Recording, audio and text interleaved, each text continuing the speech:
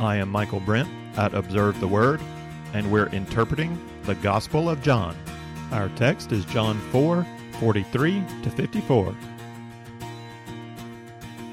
With this lesson, we finish the first section of the Gospel of John, chapters 2 through 4, which I've been calling Jesus Reveals Himself.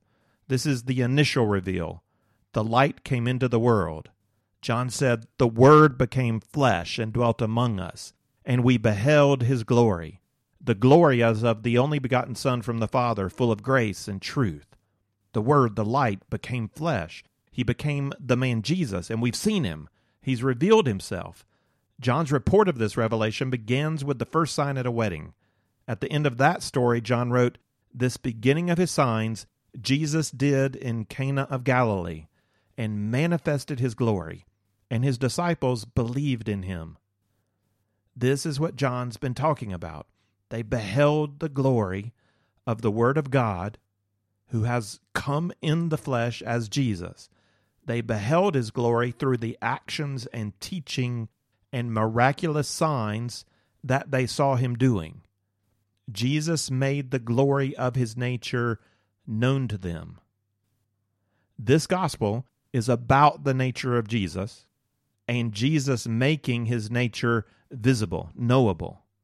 We're ending this first section with a second sign, also in Cana of Galilee. And this second sign draws in the second great theme of the gospel, the nature of faith. The second theme considers the human response to the first theme, the nature of Jesus. In this lesson, I'm covering two smaller parts of the larger section. I believe John arranged the whole of chapter 2 through 4 chiastically with 7 parts. The first sign and the second sign serve as the outer frame. The first inner frame consists of the Passover report back in chapter 2, and a report here concerning Galileans who were at that Passover. In this lesson, before we look at the last story, which is the second sign, we need to address these Galileans who were at the Passover. It's quite short, only 3 verses. Still, it's an independent section in John's arrangement. It fills out the chiasm, and it provides an important transition, moving us from Samaria to Galilee and foreshadowing what's going to happen in Galilee later in chapter 6. So we start with the Galileans at the feast, and then move on to the second sign. We start with just 3 verses, John 4:43 to 45. After the 2 days, He went forth from there into Galilee. For Jesus Himself testified that a prophet has no honor in his own country. So when He came to Galilee, the Galileans received Him, having seen all the things that He did in Jerusalem at the feast, for they themselves also went to the feast. Verse 45 makes the connection for us back to chapter 2, telling us that these Galileans received Jesus because they had seen all the things that He did in Jerusalem at the feast, for they themselves also went to the feast. Like Jesus, many of the Galileans traveled to Jerusalem for the feast of Passover. It's not unusual that there were a lot of Galileans there, and some of them saw Him clear out the temple, and some of them saw Him heal people. They were there when all the buzz about Jesus was going on. Who is this new guy? He's one of us. He's a Galilean. Well, who is He? So we start with this connection back to the Passover, but there's also here a strange dissonance in these 3 verses. Something doesn't seem right.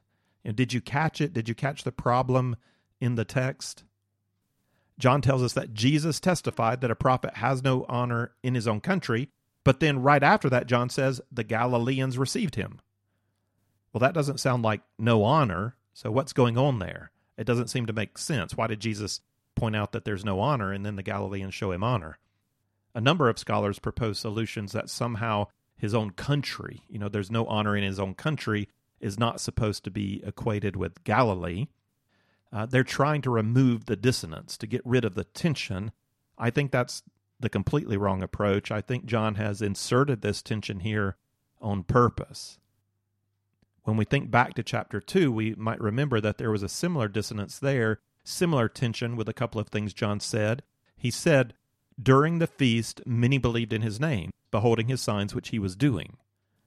That sounds like a report of positive belief in Jesus. That's in chapter 2, verse 23. Then in the next 2 verses, 2:24 to 25, we have this. But Jesus, on his part, was not entrusting himself to them, for he knew all men, and because he did not need anyone to bear witness concerning man, for he himself knew what was in a man. Many trusted in Jesus, but Jesus did not entrust himself to the many. That's a similar tension to what we have here in chapter 4. We have what looks like a positive response to Jesus, but based on his own insight into the hearts of men and women, Jesus doesn't accept the response as positive. Later, after that incident at the Passover in chapter 2, we see Jesus entrusting himself a bit to Nicodemus, and then we really see Jesus entrusting himself to the Samaritan villagers. But he didn't entrust himself to all these who were said to believe at the Passover. So we're led to wonder about their belief. What did they believe about Jesus?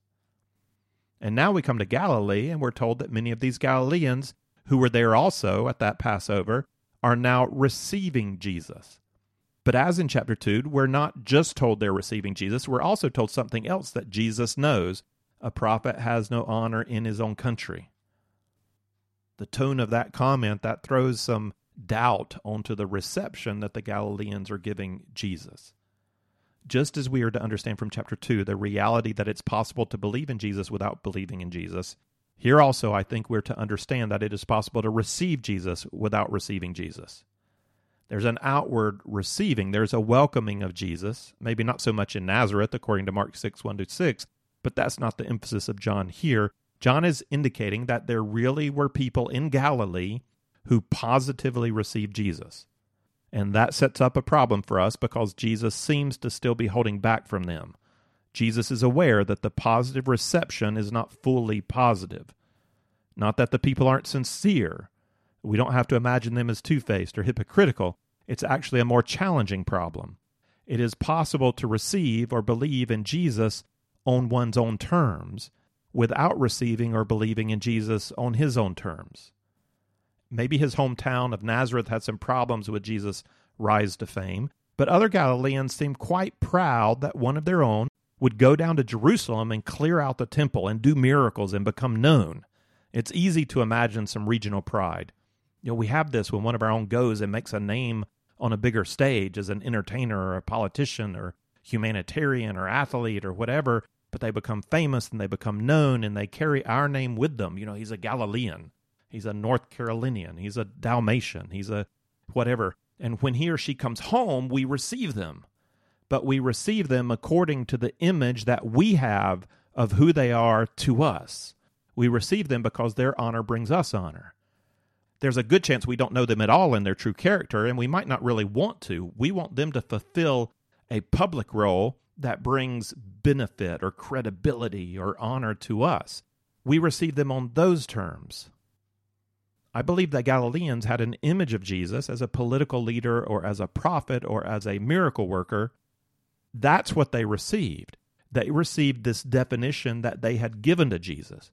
Whether they truly received Jesus or are prepared to truly receive Jesus will be seen as Jesus reveals more of himself to them. How are they going to respond to that? What do you do with Jesus when Jesus starts to make you uncomfortable? When the boxes don't line up, when life is not working out as you expect it to, when God is not doing what he's supposed to do, when his definition of himself does not fit how you want him to be defined, or when his definition of himself makes significant claim on you and on your stuff and on your identity. When that starts to happen, will they treat Jesus like the Samaritans treated Jesus? Is the field white for harvest in Galilee as in Samaria? Will they invite Jesus to teach them about himself?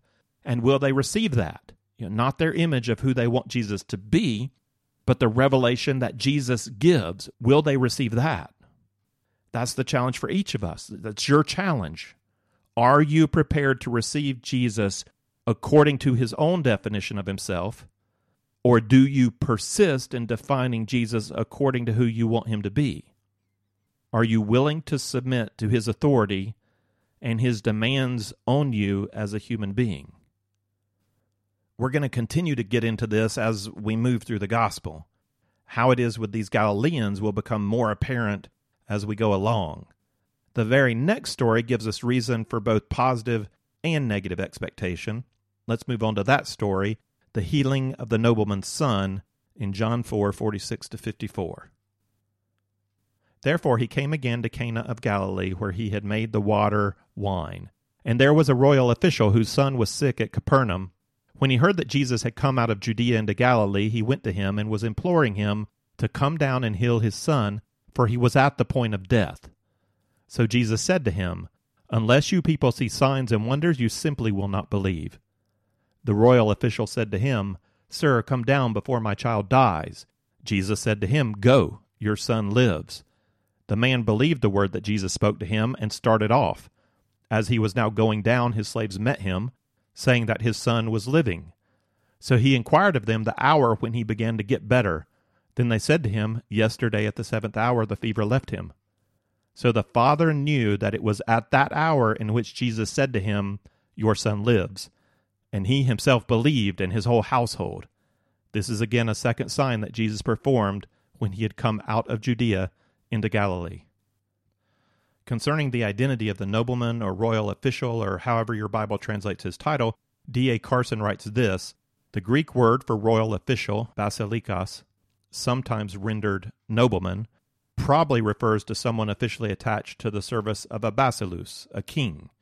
Here doubtless referring to Herod Antipas. He was tetrarch of Galilee from 4 BC to 39 AD, and not properly a king at all, but he was popularly considered one. There is no evidence that this official was a Gentile. So that's the kind of man we're talking about. He's a wealthy, connected Jewish man from Capernaum in Galilee, and he has a son who is sick. He is ill to the point of death. Two details of this story stand out to me as challenging and important for our interpretation. The first is what Jesus says to the man after the man pleads with Jesus to come and heal his son. This is the translation in the ESV, "Unless you see signs and wonders, you will not believe." That translation leaves in place a deficiency in English. Since we use you as both a singular and a plural pronoun, you don't know which it is except by context. And here you would assume the you is singular, since we're told that Jesus is talking to the man. But like a lot of other languages, Greek has a singular you and a plural you, and the one here is plural. My Bible tries to help us see this in English by translating Jesus' response, "Unless you people see signs and wonders." We could also use the Southern plural, "Unless y'all see signs and wonders, y'all just won't believe." That's quite fair to the Greek. I apologize for this long explanation. For y'all whose language makes that obvious when you read it the first time, this is a particularly English problem. So the odd thing we need to pay attention to is that Jesus responds to the request of the nobleman with a challenge, and he's making that challenge in the plural to more than just the nobleman, if to the nobleman at all.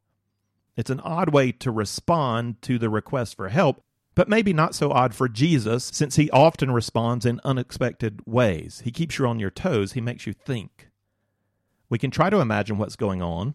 I imagine that the nobleman comes up to Jesus and begins to implore him publicly. As usual, there are people around Jesus, and I can imagine that Jesus speaks not to the man. He's looking at the man. He's having a conversation with the man, but at this point, he's really speaking to the crowd. He might even start to look around at the crowd. I think Jesus is challenging these Galileans that John has already mentioned. This challenge is connected back to that little short section about the Galileans who receive without really receiving. Jesus says, "Unless y'all see signs and wonders, you will not believe." The Galileans who received Jesus in verse 45 had seen the signs he did at Passover in Jerusalem. Jesus knows that the many who believed and the many who received did so because of miracles. They believed something about Jesus, something about his ability to do miracles. They didn't necessarily have insight into who Jesus truly is or have a willingness to submit to Jesus' own self-revelation. Signs faith does not necessarily translate to saving faith. They can be two different things. Jesus is aware of the expectancy of these Galileans. They're hanging around to see him do something.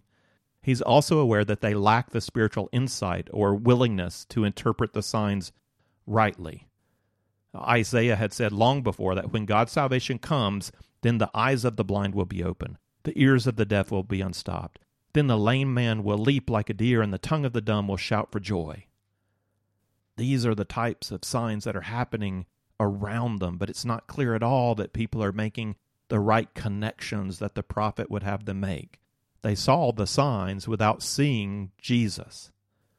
As far as we can tell, the Galileans received Jesus as the miracle worker.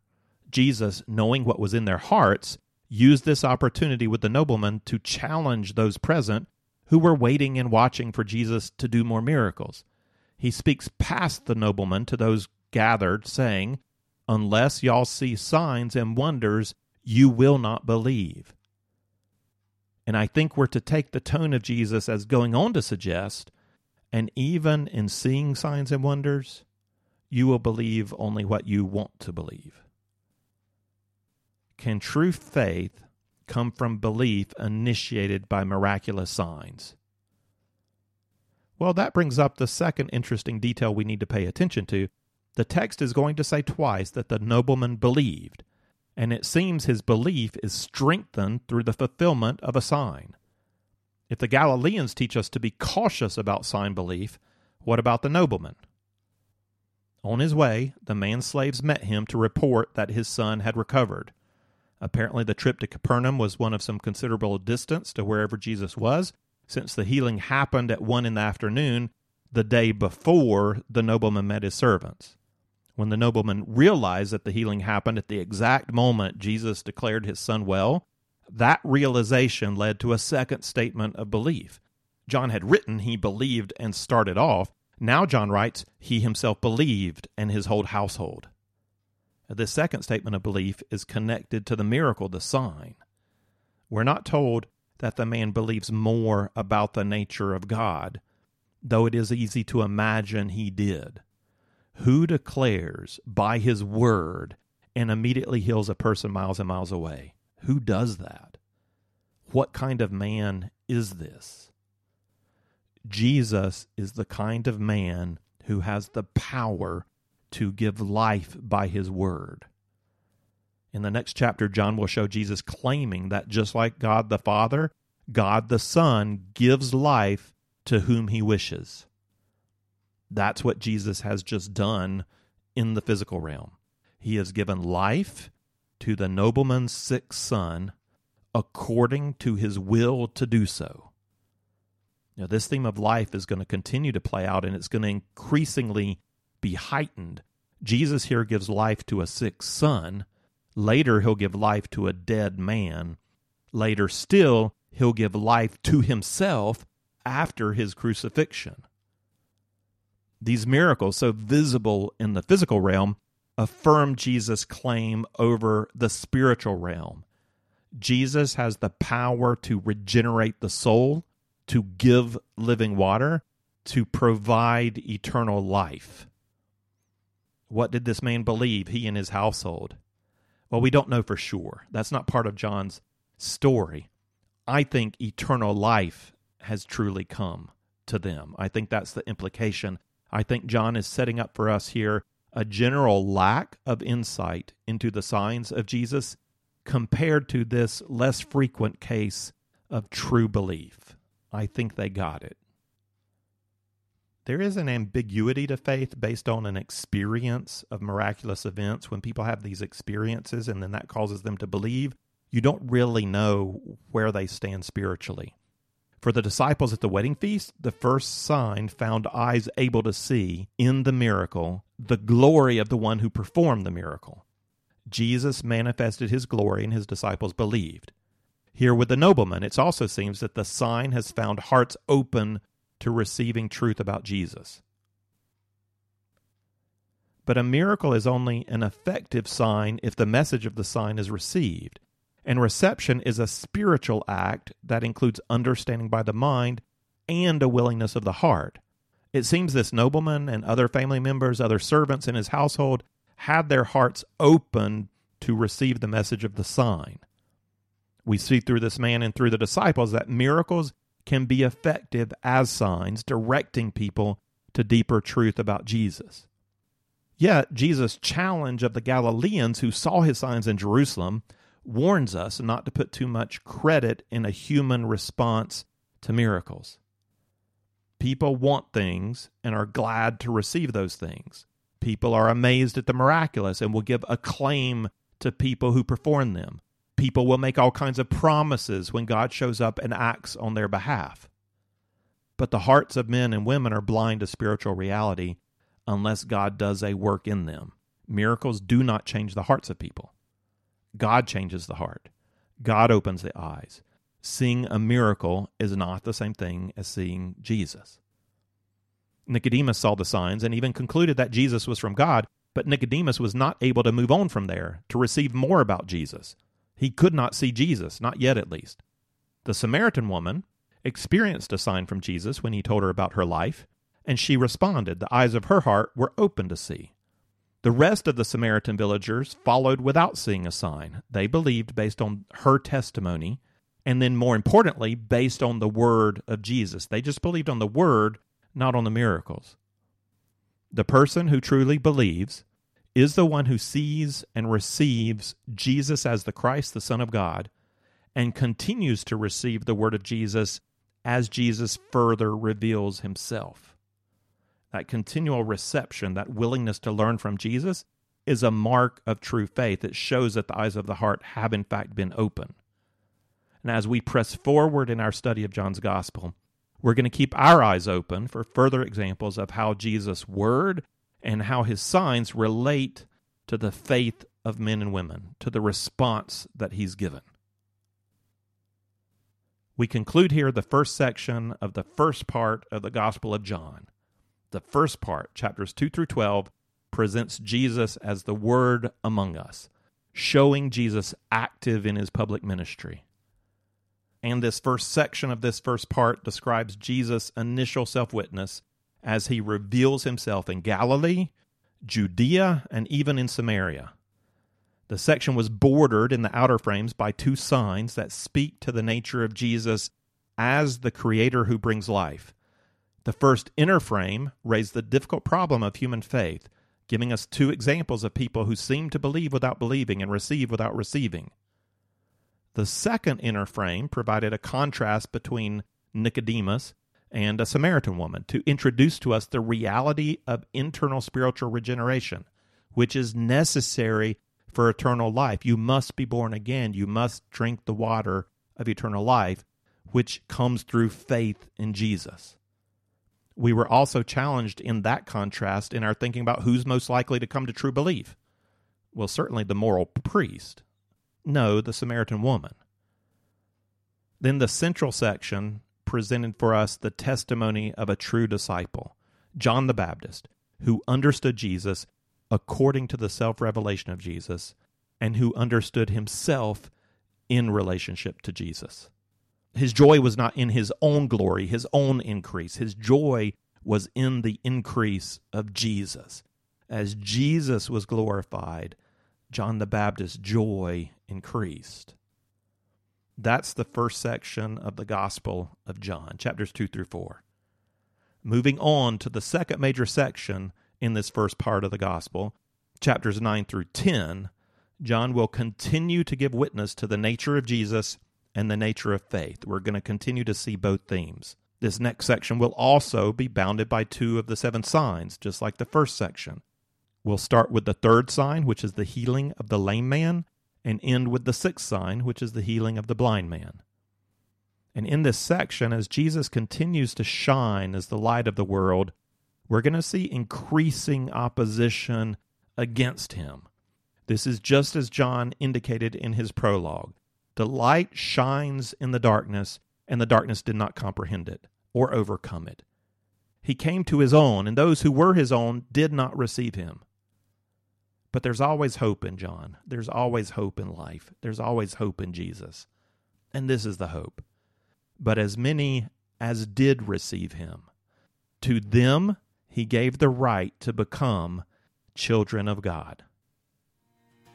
If you would like the text of this lesson with some reflection questions, or if you'd like to see overview charts that go along with our study of the Gospel of John, then check out the resource page at observetheword.com.